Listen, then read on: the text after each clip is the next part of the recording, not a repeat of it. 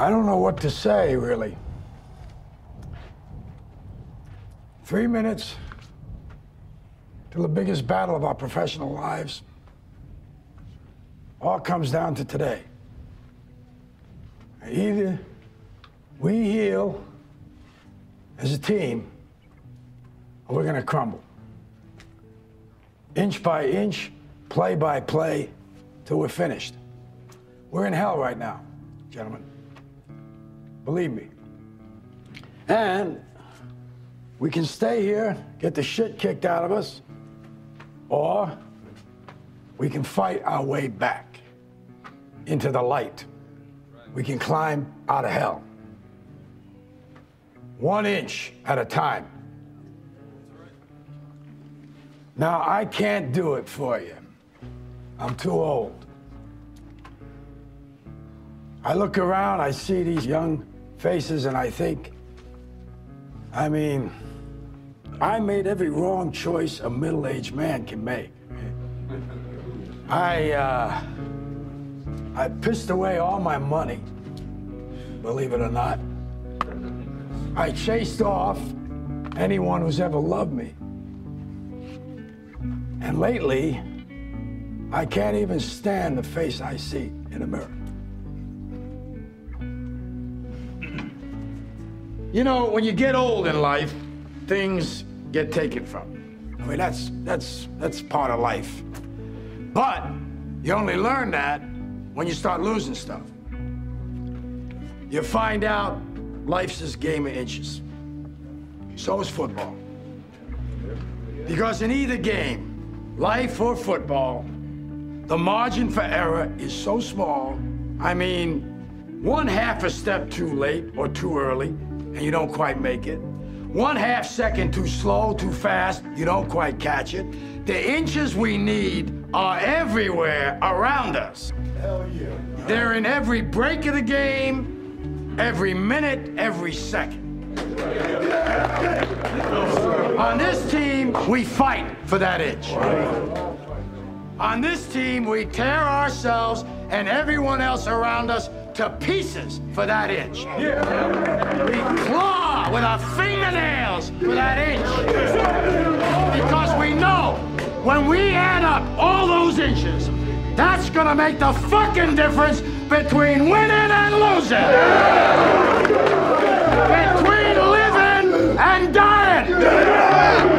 I'll tell you this, in any fight, it's the guy who's willing to die who's gonna win that inch. And I know if I'm gonna have any life anymore, it's because I'm still willing to fight and die for that inch. Because that's what living is. The 6 inches in front of your face. Now, I can't make you do it. You gotta look at the guy next to you. Look into his eyes.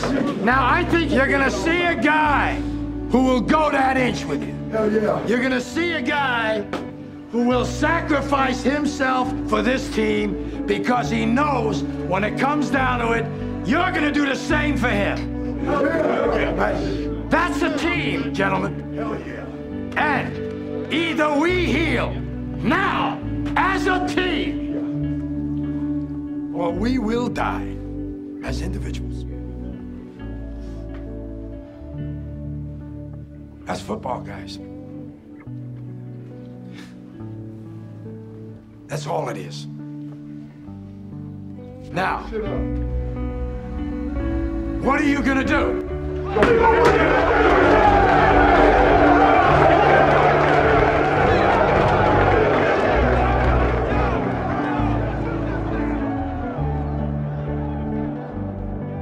Hello, everybody. This is Oscar Dahl. I'm here with Matthew Knutson, and this is We Like Movies Retro Spectating 1999 Oliver Stones Any Given Sunday. Not only do we have normal Oscar and Matt here, we have our old pal Dan Kelly as a little guest host. Dan, how's it going? It's going all right. I am not feeling at my best right now thanks to shenanigans last night, but hopefully we'll still be able to be competent during this. We played golf yesterday morning and we started drinking hard seltzers at about 11 a.m. So. Oh, nice. And continued drinking hard seltzers until well after the streetlights came on. So what's your brand of hard seltzer these days? So at the golf course we were at, they were serving Trulies, but given the choice, I'm a White Claw or an Arctic Summer Man myself. Matt at one point yesterday actually had them delivered via Uber Eats. Saucy. Thank you very much. Saucy delivers. That was one of the sadder moments of my life, getting delivery alcohol so we could keep drinking. Otherwise, we were going to pass out. We wouldn't make it to dinner. Oh, those claws go down smooth. Do you know where hard seltzers are huge? I just learned this. They're big in Montana and have been for far longer than they've been big in the rest of the country. Isn't that Interesting. crazy? So the hard seltzer craze started in the Big Sky country. White Claw's so popular, they're sold out. They can't add new stores right now. It's nuts. Anyway, Seltzer Pod. that's been Seltzer We Pod. like seltzer. We like seltzer. Well, on any given Sunday, three men who are slightly all hungover can get together and talk about a movie called Any Given Sunday. Is it safe to assume we all saw this in the theater? Yeah, I mean, I saw it on Christmas Day with my full family, and it's one of the more horrific viewing experiences I've had with my mom, but it is... You can give her a little nudge during the locker room scene. I saw it with my family as well, which is weird. I don't know why. What would have come? I guess I was trying to reach across the aisle to my stepfather or something and be like, "Here's something we can do together since you like football." But yeah, it was very strange. Literally seated between my mother and my stepfather. And this movie isn't hypersexual necessarily, but there's definitely nudity and there's definitely a pretty raw scene in a toilet stall with some escorts and some cocaine. But that's about as hardcore as it gets. That and the eyeball coming out. That's about as gnarly as the movie gets, right? Yeah, pretty much. I saw it with either my brother or our old friend of the pod, Scott Henderson, but it's one of the weirdest screenings I've ever been to because at Meridian 16, the projector broke about 2 hours in, and we were escorted down into the atrium of Meridian 16 and had to wait for 40 minutes. And so 90% of the people in the theater left, and then 10 of us came back to watch the last 40 minutes of the movie. Jesus, not a short movie either, so that probably ate up the better part of your afternoon.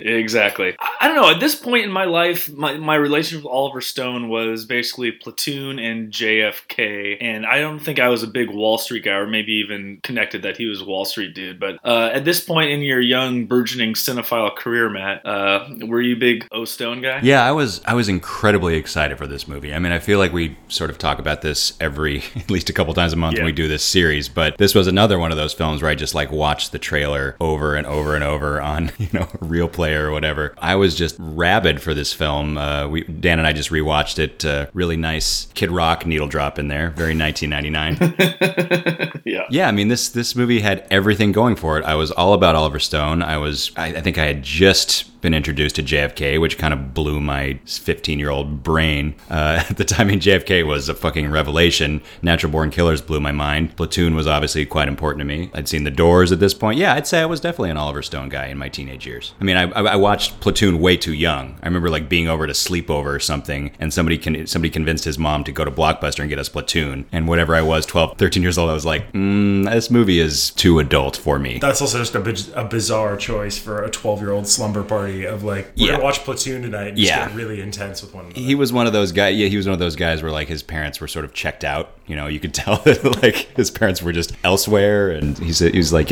Mom, the Meatloaf, get us some Platoon. I honestly think Any Given Sunday was the first Oliver Stone movie I ever saw. Really? Yeah, I think subsequent to that. In the theater or at all? At all. And I think subsequent to that I've gone back and watched, but I think that was probably my first experience with him, and it was just absolutely bizarre. The cuts, music choices, the complete lack of coherence in everything, but it is also perfect for all those reasons. It may be the stoniest Stone movie. I mean, I feel like JFK, Natural Born Killers, and Any Given Sunday, they're stoned to the nth degree, right? It's the uber stone. Not saying they're his three best movies necessarily, but they are stone turned up to 11. I've never watched this movie stoned, and I feel like I should at some point because it is basically I hadn't seen it in probably 10, 15 years, but it is a 3-hour sort of fever dream, and it makes it all the weirder that he is the announcer that's taking us through a lot of this insane football action too. He's just the mad conductor of everything going on here. I saw it when it came out. I was also very stoked about it just because I'm a big sports guy, and you always want a great football movie. But I don't remember being a huge champion of it afterwards, and it's sort of fallen by the wayside for me. But I did not expect upon my recent viewing to be just so amazed at how weird this movie is. This is one of the weirder movies I think I've ever seen, but it also has a lot of smart things to say, strangely, about football and this, the sports industrial machine.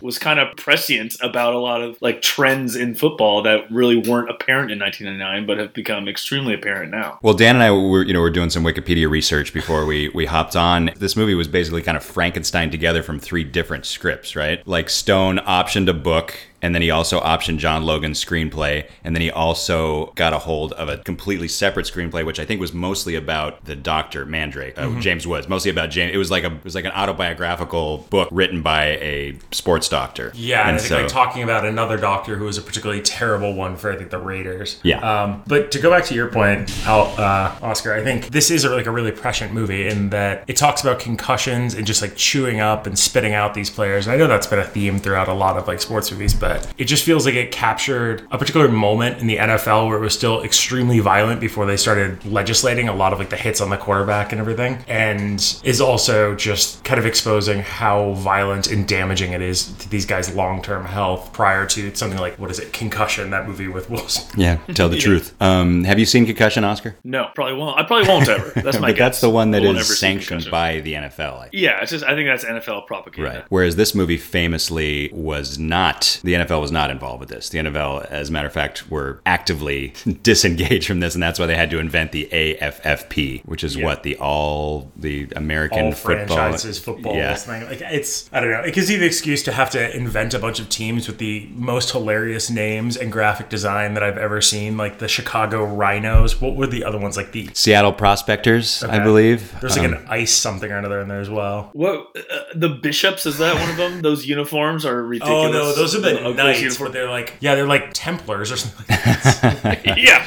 The Los Angeles Crusaders. I think it's the Seattle Prospectors and the Portland Timberwolves or something like that. Mm-hmm. And isn't the expansion team in Albuquerque? Yeah, Albuquerque Aztecs. I said we watched this the other day that like this movie is worth it just to hear Al Pacino pronounce the word Albuquerque. But I'm sure Stone was probably disappointed when he couldn't get the NFL involved, but I guarantee he probably was excited almost immediately because he got to invent an entire new league, right? And he got to make up all these names, and he got to work with Mary Zophres, the Coen brothers costume designer, to create all these incredibly tacky and obnoxious uniforms. So where did he film the football scenes, like the opening scene and then the dome? Did you research any of that? So the Sharks play in the Orange Bowl, which I think was the University of Miami Stadium at the time. I don't know if they play there anymore. I don't think they do. Yeah. And then the dome is actually Texas Stadium, where the Cowboys played before they built that other giant monstrosity. I think they were able to use a lot of good facilities, and it looks, the gameplay looks real, as good as they could possibly get it. The settings, they've got like half empty stands a lot of the time, but that was probably appropriate for a middling team or something in a second-rate league. It is strange that it exists in the same, and they could have just completely ignored the NFL. Yeah. They could have just pretended like the NFL doesn't exist, but they literally referenced the Crosstown Dolphins at one point. It never comes up again. It's just one sentence, and it's bizarre that he chose to do that, but it's kind of entertaining to think of the fact there's 2 football leagues that are somehow competing. When did the XFL start? Right around this time, right? 2000, 2001? Yeah, right around this time. It was when we were in high school, for sure. Do you think Vince McMahon just watched this movie and got super excited? So I want to see you guys' eye get torn out. He was inspired. Start my own football league. The insinuation, though, is that this is the main league in this world, right? It's been around for decades, right? Like Pacino's been the coach of this team for they got the Pantheon Cup, right? 20-some years, right? Yeah. Yeah, the Pantheon Cup, which is so stupid. The football action, though, I want to bring this up. I think it's the best football action ever put on screen. My complaint always with football movies is the action seems super staged and it's really cheesy and corny, but he does sort of get like the chaos of football down pat. Like it feels like you're fucking in the thing, even if it is a little bit cheesy at times, which I think is almost impossible to avoid. He's so frenetic in the way he edits everything, but it comes together and works really well for those football scenes, even when he's kind of overlaying crowds from the 1950s with the modern day one. But it just feels very frenetic and exciting and actually going on around you versus just some sort of staged bad action like Varsity Blues or something like that. Funny, that's another movie we've covered in the last 10 months. Yeah, I mean, it sounds like such a cliche, but the idea of quote unquote putting you in the action, I mean, I think he really takes that seriously and does a pretty great job of, making an immersive combat film, basically, right? I mean, he keeps referring back to Ben-Hur and Gladiators and all this other, kind of on the nose bullshit. Yeah. But it's, it's surprisingly well. I mean, there's a method to it, even though it certainly can get to be a little bit, like you said, frenetic. This and the XFL presaged the way that we now capture football for broadcast, right? Like the crazy spider cams that actually go down across the field. I mean, those are the sorts of angles. I remember those are the kinds of angles that when I saw Any Given Sunday, it was like, oh, I've never seen football from that angle before. And now I feel like you see it every single Sunday. I mean, is football the most cinematic sport? Baseball probably is. Just is more dramatic. It's just easier to replicate the drama on screen because it's a little slower. It's easier to replicate, and they're not wearing pads and helmets that obscure their faces. So That's fair. Like in terms of cinema, like the pitcher versus batter is such a one-on-one clear confrontation that it's a little bit more cinematic, I would say. But. Sure. But it's funny that I don't know if there's ever been, we've been talking about this all weekend in preparation for this conversation. I don't know if there's been a great football movie. I don't know if this is a great movie. I love this movie. Rudy's a fantastic movie. The Longest Yard is a great movie. But has there been a truly great film made about the sport of football? I don't know if we've done it yet, or if it's even possible.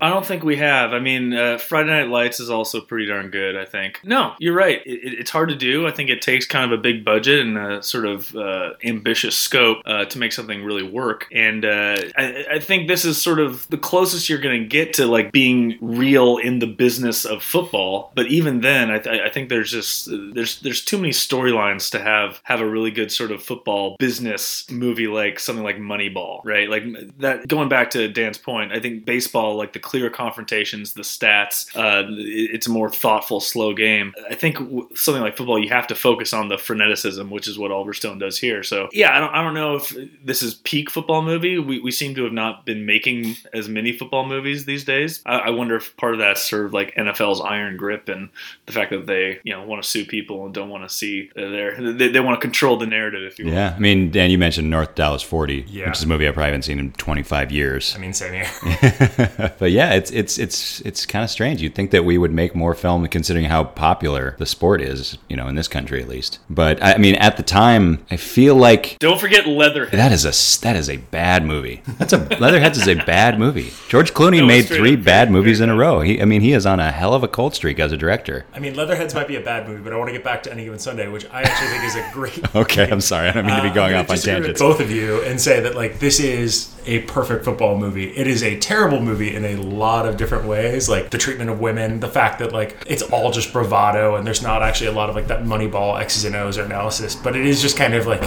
it is such a great hangover movie for a day like today. Or I don't know, like my wife who is English was talking about the fact that her college friends would watch Al Pacino's speech to get pumped up before a night out. Like it transcends culture. It is just so corny, fantastic, and I don't know, I just love it. I mean, that's one of the reasons I really wanted to cover this, because I feel like this movie doesn't have much of a legacy beyond the Inches speech, which is what everybody goes back to YouTube to revisit. But I feel like people don't really talk about this movie very much. And Oliver Stone's legacy is, somewhat complicated by this point because of his politics. Yeah, I mean, I revisit this movie at least a couple times a year, even though it's fucking epic. I don't know, why is this movie not a bigger deal? Why do we not talk about this film in the same breath as Wall Street and JFK? Why does this film not have much of a legacy? Because it's so silly, because it's so over the top, because it's so bloated, because it's so long? I think it's the silliness. I think Dan's point is a good one, which it gets a lot of like the small character things kind of wrong. Treatment of women is bad. The sort of, I get a little queasy at Dennis Quaid and Al Pacino sort of being the white saviors for Willie Beeman to sort of see the light and learn how to lead, right? Which is kind of a bullshit trope. But it gets a lot of the small sort of football trend stuff right. Like the black quarterbacks being pigeonholed as athletes and moved to, wide receiver or cornerback when that's kind of bullshit. Sort of the old school coaches having to modernize the playbook when it doesn't work. The sort of quick mass media rise to fame, talking head shit that happens between every week. Like people get super famous really quick when they have one good game, and sort of that rise presages like an inevitable fall within the media too. A lot of like the sports media stuff and a lot of like just the actual football trend stuff feels really true, which is part of the charm of this movie. But some of the character stuff is a little nauseating at times. I mean, this thing is just so over the top and overstuffed that it's hard to take it seriously, but like all those components in it are kind of amazing and wonderful in their own ways. I mean, you've got like these fantastic performances from people like Lawrence Taylor that you'd never expect, or like John C. McGinley as the talk radio host, James Woods, if we want to speak about people whose politics have kind of obscured their latter legacy. I mean, Dan floated last night that he feels like this is, if not James Woods' best performance, James Woods' greatest character. Yeah. Right? Oh, well, you're forgetting about a little movie called Digstown. That's okay. Yeah, speaking of our buddy Scott Henderson, one of his all-time favorites. Yeah. Yeah, I mean, do you want to just sort of like dance through this cast really quickly? Because it's pretty incredible. Like, Pacino and Jamie Foxx are the quote-unquote stars, but I mean, this is a true ensemble. And, you know, your Lawrence Taylors are so fucking good. Like, that scene in the sauna, I just think is revelatory. Like, that monologue he gives in the sauna is just incredible. And, like, Stone holds on him and he just delivers that. I mean, he just rattles that whole thing off. It gives me goosebumps every time I watch it. Phenomenal scene. And he's wonderful as Shark LeVay. It's kind of crazy that Lawrence Taylor, I mean, has he done other acting roles besides this? Because he is absolutely incredible in this movie. And it seemed, you know, you mentioned James Woods, maybe best performance. Maybe Cameron Diaz's best performance, too. And she like, you know, I remember there being a little bit of hand-wringing when she was cast as this sort of Ice Queen owner role, but she fucking nails it here. Like, is, Matt, maybe you know this, is Oliver Stone sort of known for extracting great performances of people you wouldn't expect? Like, is that part of his legacy, would you say? He did it twice with Charlie Sheen, right? Yeah, that's very true. Mean, he directed Michael Douglas to an Oscar. I mean, JFK made that. Means that maybe Kevin Costner's best performance. I don't know. His accent might be a little shaky, but no, I think Oliver Stone is an underrated actor's director for sure. And his ability to get these incredible performances from these athletes. I mean, I've watched this movie 18 times in my life, and I never realized until last night that Terrell Owens is basically playing himself. I mean, he doesn't have any lines or anything, but he catches. I mean, he scores 2 touchdowns in the last game, right? Yeah, but I mean, like, who has the worst performance of this? Maybe Dennis Quaid, because he's got a bit of a weird accent that floats in and out on occasion. It's a little goofy, but I think he's kind of perfect for, like, watching it again last night. I was like, I can't imagine anybody else in this role. Exactly, like, he's perfect. Like just kind of a hokey team first kind of guy who is also really worried about losing his job because he's basically playing Dan Marino, right? Yeah, or any one of those older quarterbacks who's about to get usurped. Steve Young or whatever. But like, we're just looking at the cast right now. Like, Anne Margaret is fantastic in it. Lawrence Taylor, even Jim Brown, who doesn't have a ton of things to do in here, has a couple of good speeches. And his name is Montezuma Monroe in the movie, which is worth the price of admission anyway. Yeah, LL Cool J has a couple of really good scenes. Yeah. Bill Bellamy is great. Bill Bellamy. I am the greatest wide receiver that's ever lived. I can catch anything. That scene is too close to Dirk Diggler to me. Worst performance. Lauren Holly. Can I give her worst performance? Yeah, she's a little over the top, isn't she? That's a very uncomfortable scene when she smacks him. I mean, it kind of rings true, but it's incredibly uncomfortable. Remember the Lauren Holly moment? Lauren Holly really had a moment there in the 90s. You know, when she was dating Jim Carrey and she was flying high. I mean, she was a big star there for a second. Starring in submarine movies with Kelsey Grammer. Oh yeah, down Periscope. God, I saw that in the theater too. By the way, sadly. Matthew Modine is pretty great. Aaron Eckhart is great as Nick Crozier, the offensive coordinator. Yeah, Elizabeth Berkley, Jesse Spano's pretty good too. Yeah, I was trying to convince Dan of that last night. I don't think he was completely taking what I was putting. The point stands. Like, they're just great performances all around for a huge cast too. Like, I mean, Al Pacino's obviously kind of the star of this, but everyone in it is pretty fantastic. And I know it said it's overstuffed, but he fits it all in pretty well. Like, there are a lot of, you know, storylines that get picked up and put down and forgotten about, but at the same time, I don't know, I just love the arc for Jamie Foxx. Jamie Foxx, I mean, before this is basically his big dramatic breakout, right? Like, he hadn't done done anything but comedy prior. Yeah, to he just had his like TV show on Fox or something, right? Where he's like a bellhop. Well, I mean, he was on in Living. He had the Jamie Foxx show. Wasn't he on In Living Color? I think before that. He was in Living Color, then he did Jamie Foxx show until 2001. So yeah, he did this movie during his whatever CW UPN I mean, show. I think you guys are forgetting about a little movie called Booty Call. Oh, yeah, that's true. that's fair. A great One Crazy Night movie. Yeah, but I mean, this was the breakout. This was the turning point. Like between this and then Ali, and then of course Ray. It's like, yep, fucking superstardom over the course of a few years. And he was, I think, the third choice for this role. I think it was Sean Puff Daddy Combs. P. Diddy. Nailed it. No one's ever sounded whiter than I just did. P. Diddy was Oliver Stone's first choice, but apparently he couldn't throw, right? Yeah, supposedly. Yeah. That was the issue. And then Cuba Gooding Jr. Stone was courting, but decided he didn't want to cast somebody who was already so associated with playing a football player and had won an Oscar for playing a football player. So yeah, Jamie Foxx was, I mean, it's kind of meta, right? He was the third string choice for this role. Yeah. He's the third string quarterback. Well, he's perfect for it. He's got the perfect physique for like a, Russell Wilson type, just a little quarterback, Sure. kind of a Kyler Murray. And I love that character. Like I said, it makes sense. Like 20 years later, if that guy was drafted now, he'd be a first round pick instead of a third stringer, right? What would you say is how would you describe the plot of this movie? On any given Sunday, a hero will fall and a hero will rise. The end. I mean, it's a very kind of simple but sort of elegant narrative. It's very straightforward, but it's extraordinarily like relatable and well handled and clean. And yeah, this movie bites off way more than it can chew, but the central narrative is just extremely strong, and I buy it. And I buy that relationship between Pacino and Jamie Foxx, and there's just a lot of dramatic tension there, and I love that relationship. It's a little cheesy when Jamie Foxx has, like, when he turns over, like when he hears the Incha speech and all of a sudden something clicks in his brain, he learns how to be a team player. It's cheesy, but it works, like it lands. I buy it. Jamie Foxx makes it work. But I mean, is that kind of like, I would say, the theme of the whole thing, where you've got people at the end of their career and people at the beginning of their career, and like the folks at the end kind of developing that intensity like Al Pacino is able to bring at the end and rally the team, or for the folks who are new, which would be like Willie Beeman or even Cameron Diaz's character, where she's relatively young and needs to kind of learn the rules of the game and learn how to be a leader, learn how to be a person. Yeah, exactly. I'm not really sure if there's a plot beyond like the struggle of this team as like people get hurt and fill in over the course of 8 weeks? Yeah, I mean, I think it starts on game 13. Like, I think we're like 3/4 of the way through the season. And that's why I find it so funny that for so much of this film, they're like playoffs, talking about playoffs, because when the movie starts, like, this team isn't going to make the playoffs. Like, why are they talking about playoffs? They're having a bad season. Well, no, so they're not. I don't think that's true, Matt. I think they're they like 500, win, right? Well, no, I think they won like 8-1 in the beginning of the season, and then they're on a 4-game losing cold streak. Okay, but they're having a winning season. I don't know how many games they play in the AFFA. It could be like a 32-game season.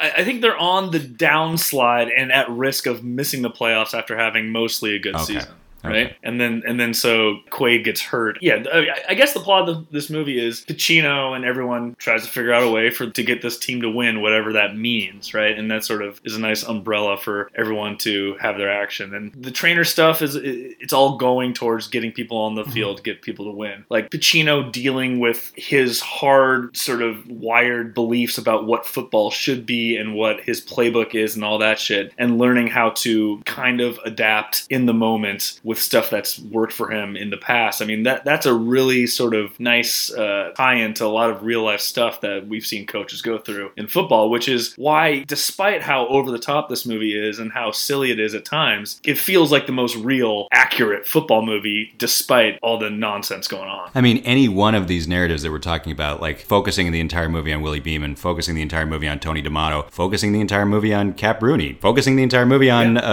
Christina Pagliacci, like, I'm interested in all those movies. This movie just tries to have it all, and it doesn't necessarily land at all. But that's something that I appreciate about it. It's so brazen. It's biting off way more than it can chew, but that's kind of part of its charm. I kind of want to see an Oliver Stone Any Given Sunday miniseries. Like 8 hours of this. I mean, I listen to the Bill Simmons, the Rewatchables podcast every week, and it can be a little silly, and sometimes he can grate on me a little bit. But he ends every episode by saying, "Could this movie be a 10-episode Netflix miniseries?" And more often than not to just roll my eyes at that because I'm a movie snob, not a TV guy. But this truly is a movie that I could see that, and I'd be interested in that. And that sounds kind of great, actually. Let's reboot it for Netflix. Well, so what was the name of that ESPN show? That did football. It was like Playmakers, I think. Playmakers, right? Yeah, and NFL made them cancel it after they had like a running season. back addicted to crack cocaine and stuff like that. Yeah, he showed up late to a game because he was buying crack. That was ESPN's only fictional episodic series. I think it was their first one. I don't know if they did another one after that. And Oscar's right. The NFL basically put pressure on them to cancel it, even though it was actually doing pretty well. That started in 2003, so I think maybe they looked at Any Given Sunday and thought the same thing. It's like, oh, this would be cool over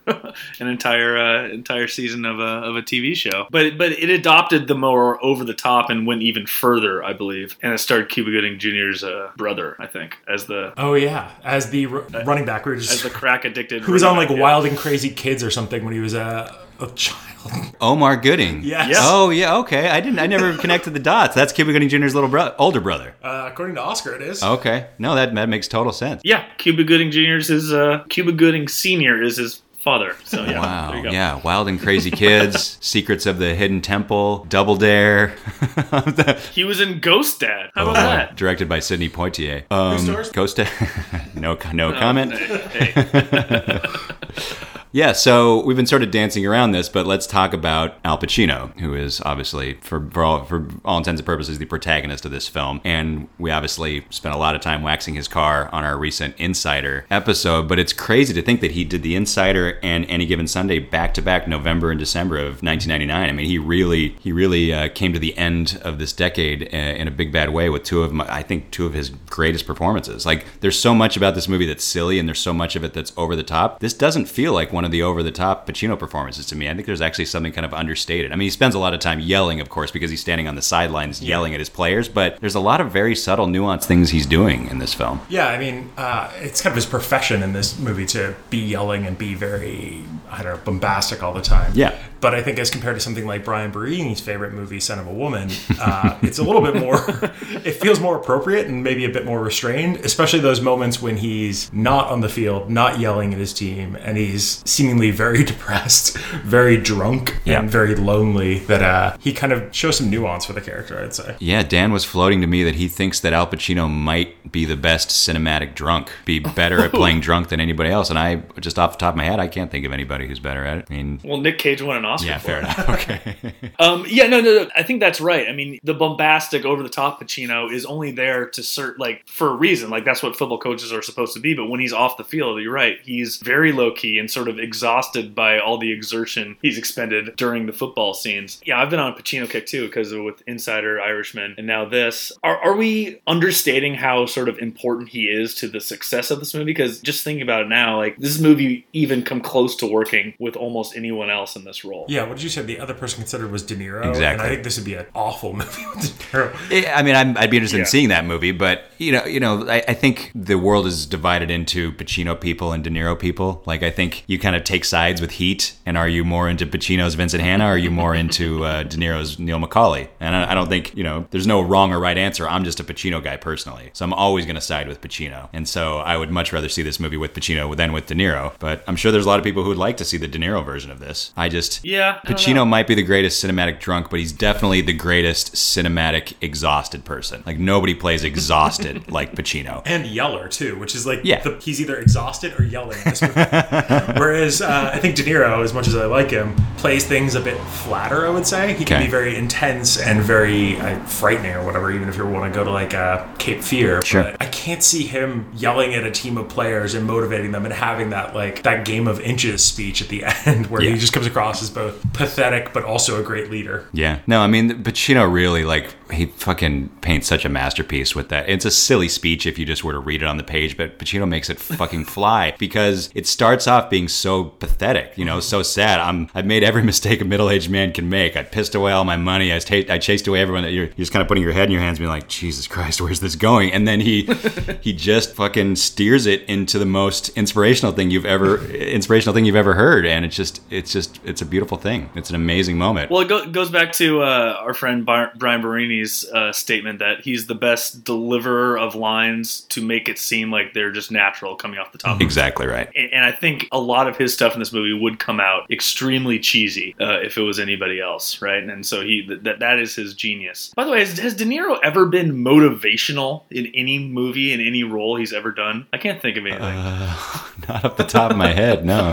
Just De Niro and like the Walter Matthau role from Bad News Bears, trying to lead a team of young kids. I want to see that. Yeah. Well, I'm just thinking of him in him as the ultimate Eagles fan in Silver Linings Playbook, right? Okay. Probably one of his most recent great performances. But he's such a football nut in that I'm trying to graft that personality onto the Tony D'Amato character. P.S. This movie has not just an incredible cast, but I love character names in this movie. Yeah. Tony D'Amato is such an incredible name. Christina Pagliacci, Willie Beeman, even down to Tyler Cherubini, the single greatest second string quarterback name ever. Dr. Harvey Mandrake. Exactly. I love it. Or, Shark LeVay. Yeah. Let's get into Shark LeVay. Because A, that's a fantastic performance. B, it's a fantastic name. C, he's named after the team he plays on. Right. So it's Shark LeVay playing for the Sharks in Shark Stadium. Yeah, everything you need to know about this movie can be summed up with that statement. I know. It's funny that he's basically playing himself, too, of like a linebacker that revolutionized the position and is the latter end of his career. He does a fantastic job with it, even if it's just playing really close to home. There's a lot of pathos in that in that moment at the end when he when they think that he's done, like when they think he's taken the last bad hit. They really set that up very, very well. And yeah, when he's not opening his eyes, this movie tonally veers so wildly from like the really like heavy pathos stuff to just something so silly as a guy's eyeball popping out of his head, within the same game. But somehow Stone just manages to make it work. That kind of goes back to something you said earlier, Oscar, about watching this movie high. I don't know whether this would be very good for that because it does, like, tonally, it's all over the place and the pacing. Yeah. Like, the games are really fast and fun, but then you've got moments where it's just Al Pacino wandering around his wonderful looking house, drunk, like knocking stuff over. Making jambalaya. Yeah, no, this is a good architecture porn movie for sure. Like, there's some incredible houses in this. I think you told me that Cap Rooney's house is actually Dan Marino's house. Yeah, in that's Miami, probably the right? ugliest of the Oh, house. really? Yeah. Al Pacino's house is incredible. Even where they have the Christina press Pagliacci's house is amazing. The press conference at the end of the movie over the credits it's just like wonderful Art Deco architecture, and it's just a very good Miami movie, I think. You literally took the words right out of my mouth. I want more Miami movies. Miami is a very underrated cinematic city, and we actually chased Any Given Sunday with Miami Vice last night, which is just we were trying to stay awake to make it to dinner. Chasing the Dragon. Yeah. And yeah, I just can't get enough Miami in my movies. I love Miami so much. Yeah, I mean, it's a very cinematic city. It's also just like the scene of incredible fashion throughout this movie. So many people are wearing leather pants or leather shirts in this movie, and I am 100% here for it. Absolutely. Just something about that final press conference. One thing that, it's small, but I love that they start the credits before that little final coda. I don't know, the movie's so long that it just feels right. But also, do you feel like him going to the expansion team sort of undercuts like his arc throughout the movie? Like him going out with one last bang and sort of learning that maybe the game has passed him by. I don't know. I feel like it's a little weird that he's doing the expansion thing, although it is kind of a fun moment, of course. The implication is that this guy has nothing else, right? It's the the Woody Allen thing. Like, as soon as I stop writing and stop making movies, I'm just going to die. So like I'm going to have to just keep writing and keep making movies because otherwise I'm going to keel over and die. If this guy stops coaching a football team, he's probably just going to drink himself to death. Yeah, plus he pissed money. Exactly. So yeah, I mean, he's got nothing else. He's chased away everybody who ever loved him. We just watched, you can go onto YouTube and you can watch the deleted Jim Caviezel scene where Jim Caviezel plays his son Tom. Very sad. It's like very uncomfortable. It's not a great scene, and I can see why they cut it. Yeah, I mean, it just goes to show you that like this guy literally has nothing else in his life. His son wants nothing to do with him. He's never going to see his grandchildren. It's very much like Nick Nolte in Warrior, right? Like he's just, and it's not even just an alcohol thing. It's like his lifestyle and his dedication to the game and the way that he has just sort of alienated himself from everybody and everything besides coaching just makes him kind of an island. It's also unrealistic that Cameron Diaz would not have been in contract negotiations with Willie Beeman. They wouldn't have let him sign elsewhere. They would have at least put the franchise tag on him. So that kind of bothers me. I don't really know how the contracting works in the AFFA.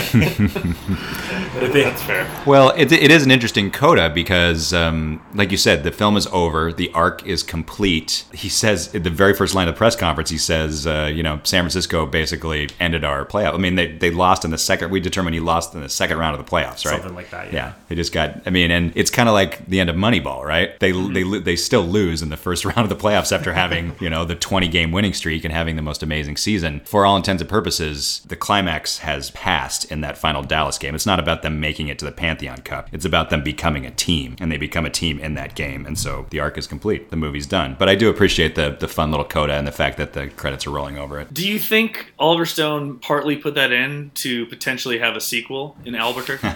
I'd watch that fucking movie. It'd be incredible, right? If they made a sequel now, it would be Jamie Foxx as the head coach and Al Pacino as the general manager, right? I'd watch that movie too. How do we feel about Cameron Diaz? In general? Well, it's just, it's funny. The new Charlie's Angels came out last weekend and kind of, I just dated this podcast. It came out last weekend and it was a big flop and it didn't work. And it was kind of something nobody was asking for. But we have to remember that like both of the original Charlie's Angels movies were both big hits from McG. And there was a moment there where Cameron Diaz was the biggest movie star in the world. And it seemed like between this and Gangs of New York a couple years later, she was sort of, and Being John Malkovich, which is also a 99 movie that's slipped through the cracks on this series, unfortunately. We probably won't get to it, but she's pretty phenomenal in that as well the same year. I mean, so there was a moment where she was like almost legitimate, right? It's actually funny because I'm in my mind, I think of her only as like the Charlie's Angels, like kind of The Mask, dipshitty blonde thing. And yet all those roles you just described, like she has a ton of range. Yeah. Where going from Being John Malkovich to like a woman who would eat her own young in Any Given Sunday to like that kind of ditzy blonde, she was doing really well there. And now she's basically retired. She's done. Like I think she just, she made her money, she did her thing, she got married, she had kids, and I think she's pretty much done, which is too bad because I like Cameron Diaz a lot, and I think she really like shows up to work in this movie, and it might be because Pacino is helping her to raise her game a little bit, but I think she's quite good. I think she's quite effective. There's a great scene where she goes walking through the locker room, shaking hands with everybody, and has to deflect the advances of Willie Beeman, where she does some tap dancing, which I appreciate. She's actually great. I'm just looking at her filmography. Man, she went Something About Mary, Being John Malkovich, Any Given Sunday, Charlie's Angels, Vanilla Sky, Gangs of New York. Yeah, she's great in Vanilla Sky.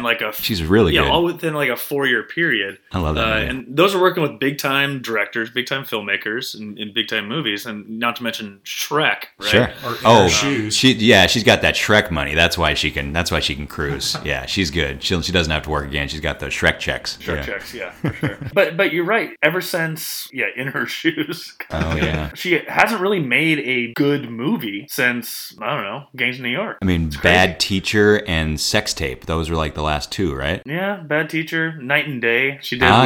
That's a James Mangold movie. Yeah. The Other Woman. No, I like her, and I think people were surprised at how well she commanded this performance when it came out, because, like I said, she was just coming off There's Something About Mary, and that's where she moved on from being just the hot blonde in The Mask. But yeah, I mean, it's an interesting arc to her career for sure. She does not have kids, by the way. We also just realized, lest we forget, she also was incredible in the greatest movie ever made, The Counselor.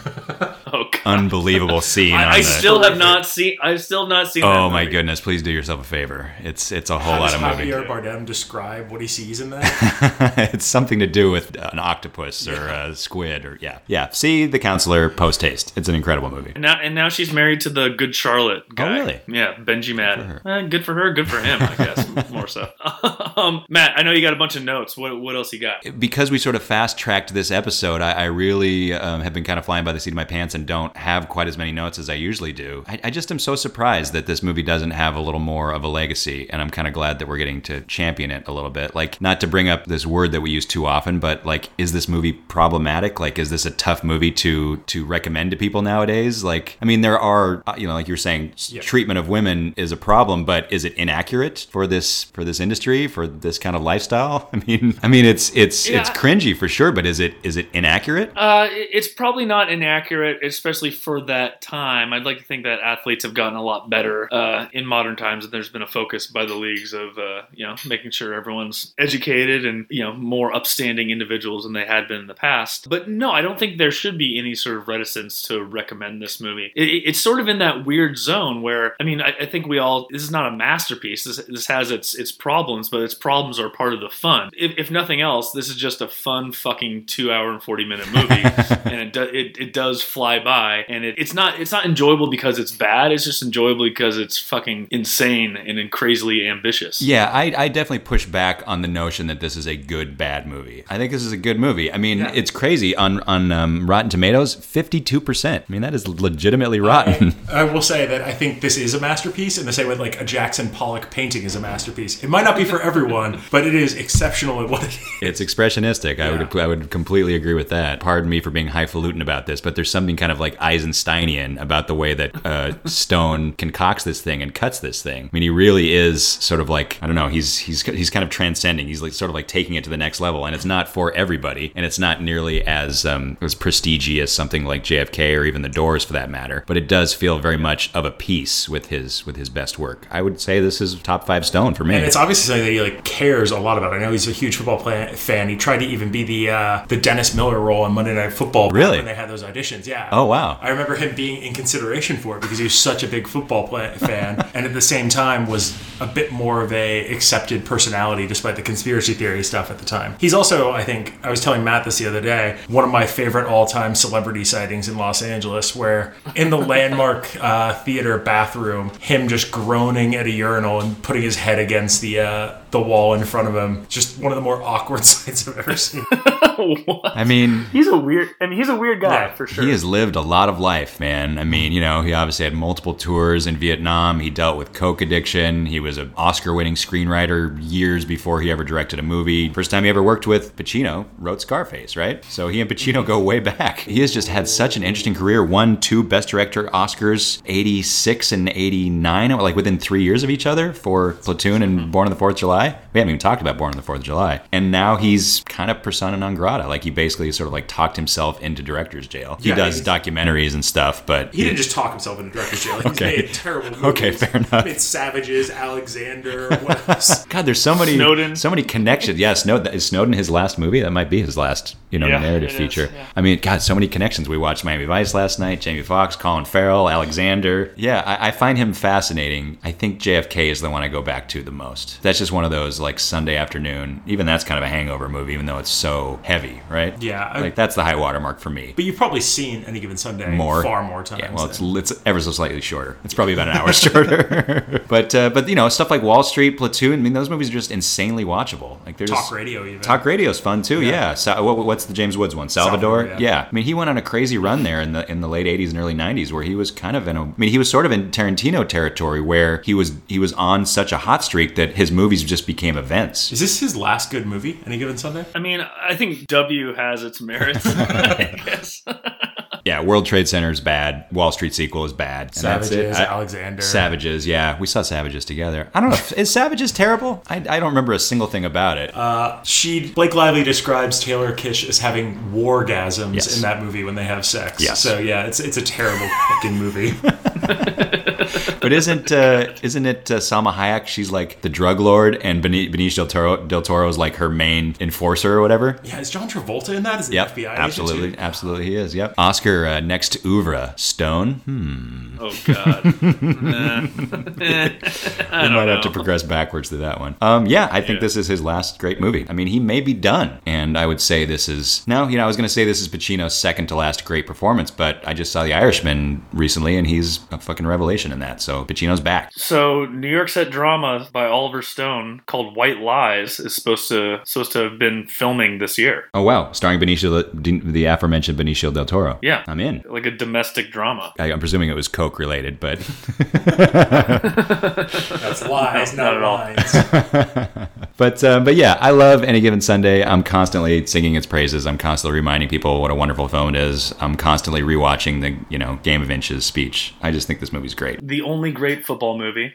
I mean, you might be right. Like, we've been talking about it all weekend. I can't think of another great one. Talking about the art, like how artistic this movie is. This movie is truly artistic and ambitious in that way, without being pretentious in the least, right? Yeah, that's kind of an incredible trick that he pulls doing that. But now that I'm thinking about it, it'd be kind of fun to have a really pretentious, serious football movie. Like, could you imagine like a Terrence Malick football movie? Please give me all of that. I mean, I've never actually seen Friday Night Lights. Isn't Friday Night Lights pretty pretentious? It's Peter Berg, right? Not in the same way. I would almost say that like something like Concussion is probably more serious than any of these because it takes itself so seriously. It seems like. Yeah. But Friday Night Lights is kind of fun, has its ups and downs. It's just more of a true life story of like the small town. I mean, we were making fun of Varsity Blues at the beginning of this, but it's a good football movie, man. That movie's fun. Friday Night Lights seems profound just only because they have the Explosion in the Sky soundtrack. I was reading that Oliver Stone wanted Godspeed You Black Emperor to score all of Any Given Sunday, but he decided to go with Fatboy Slim and Missy Misdemeanor Elliott and DMX instead. I was telling Dan last night we were watching Any Given Sunday that I was never much of a hip-hop guy in high school, but for some reason I really responded to DMX. Something about that guy's aggressiveness. I don't know. It's like he just always seemed so angry, and he was always just screaming and yelling in his music videos, and he always had like pit bulls with him and stuff. He was just an aggressive guy. That's interesting. For a loquacious man like yourself, Matt, there was a thing I saw on Reddit. Someone had compiled the top 200 hip-hop artists of all time and their relative vocabularies. I like where this is going. How many words they used, and DMX was last. I think he was not just last, he's like an outlier last on that because they're not going to be able to compile all the different tones and meanings of barks. Hey, brevity, right? DMX is all about brevity. Yeah, if you can sell millions of records using only 45 words, then he's the Hemingway of rap. First time anyone's ever said that sentence. Brand new sentence. I don't think we're going to do any better than that. Unless you guys got anything else. I mean, this is it, man. This is the end. This is the end of Retrospectating 99. I think we should probably do one more maybe wrap-up episode where we kind of just go back and reflect on the year as a whole. But for all intents and purposes, this is the end. Yeah, hopefully I didn't fuck up the end too bad. No, you helped us bring this thing in for a landing. We appreciate you being here. Until next time, until our next series, whatever that might be, this has been Retrospectating 1999. Say goodbye, Matt and Dan. Bye, Matt and Dan. Goodbye. Right here, right now, right here.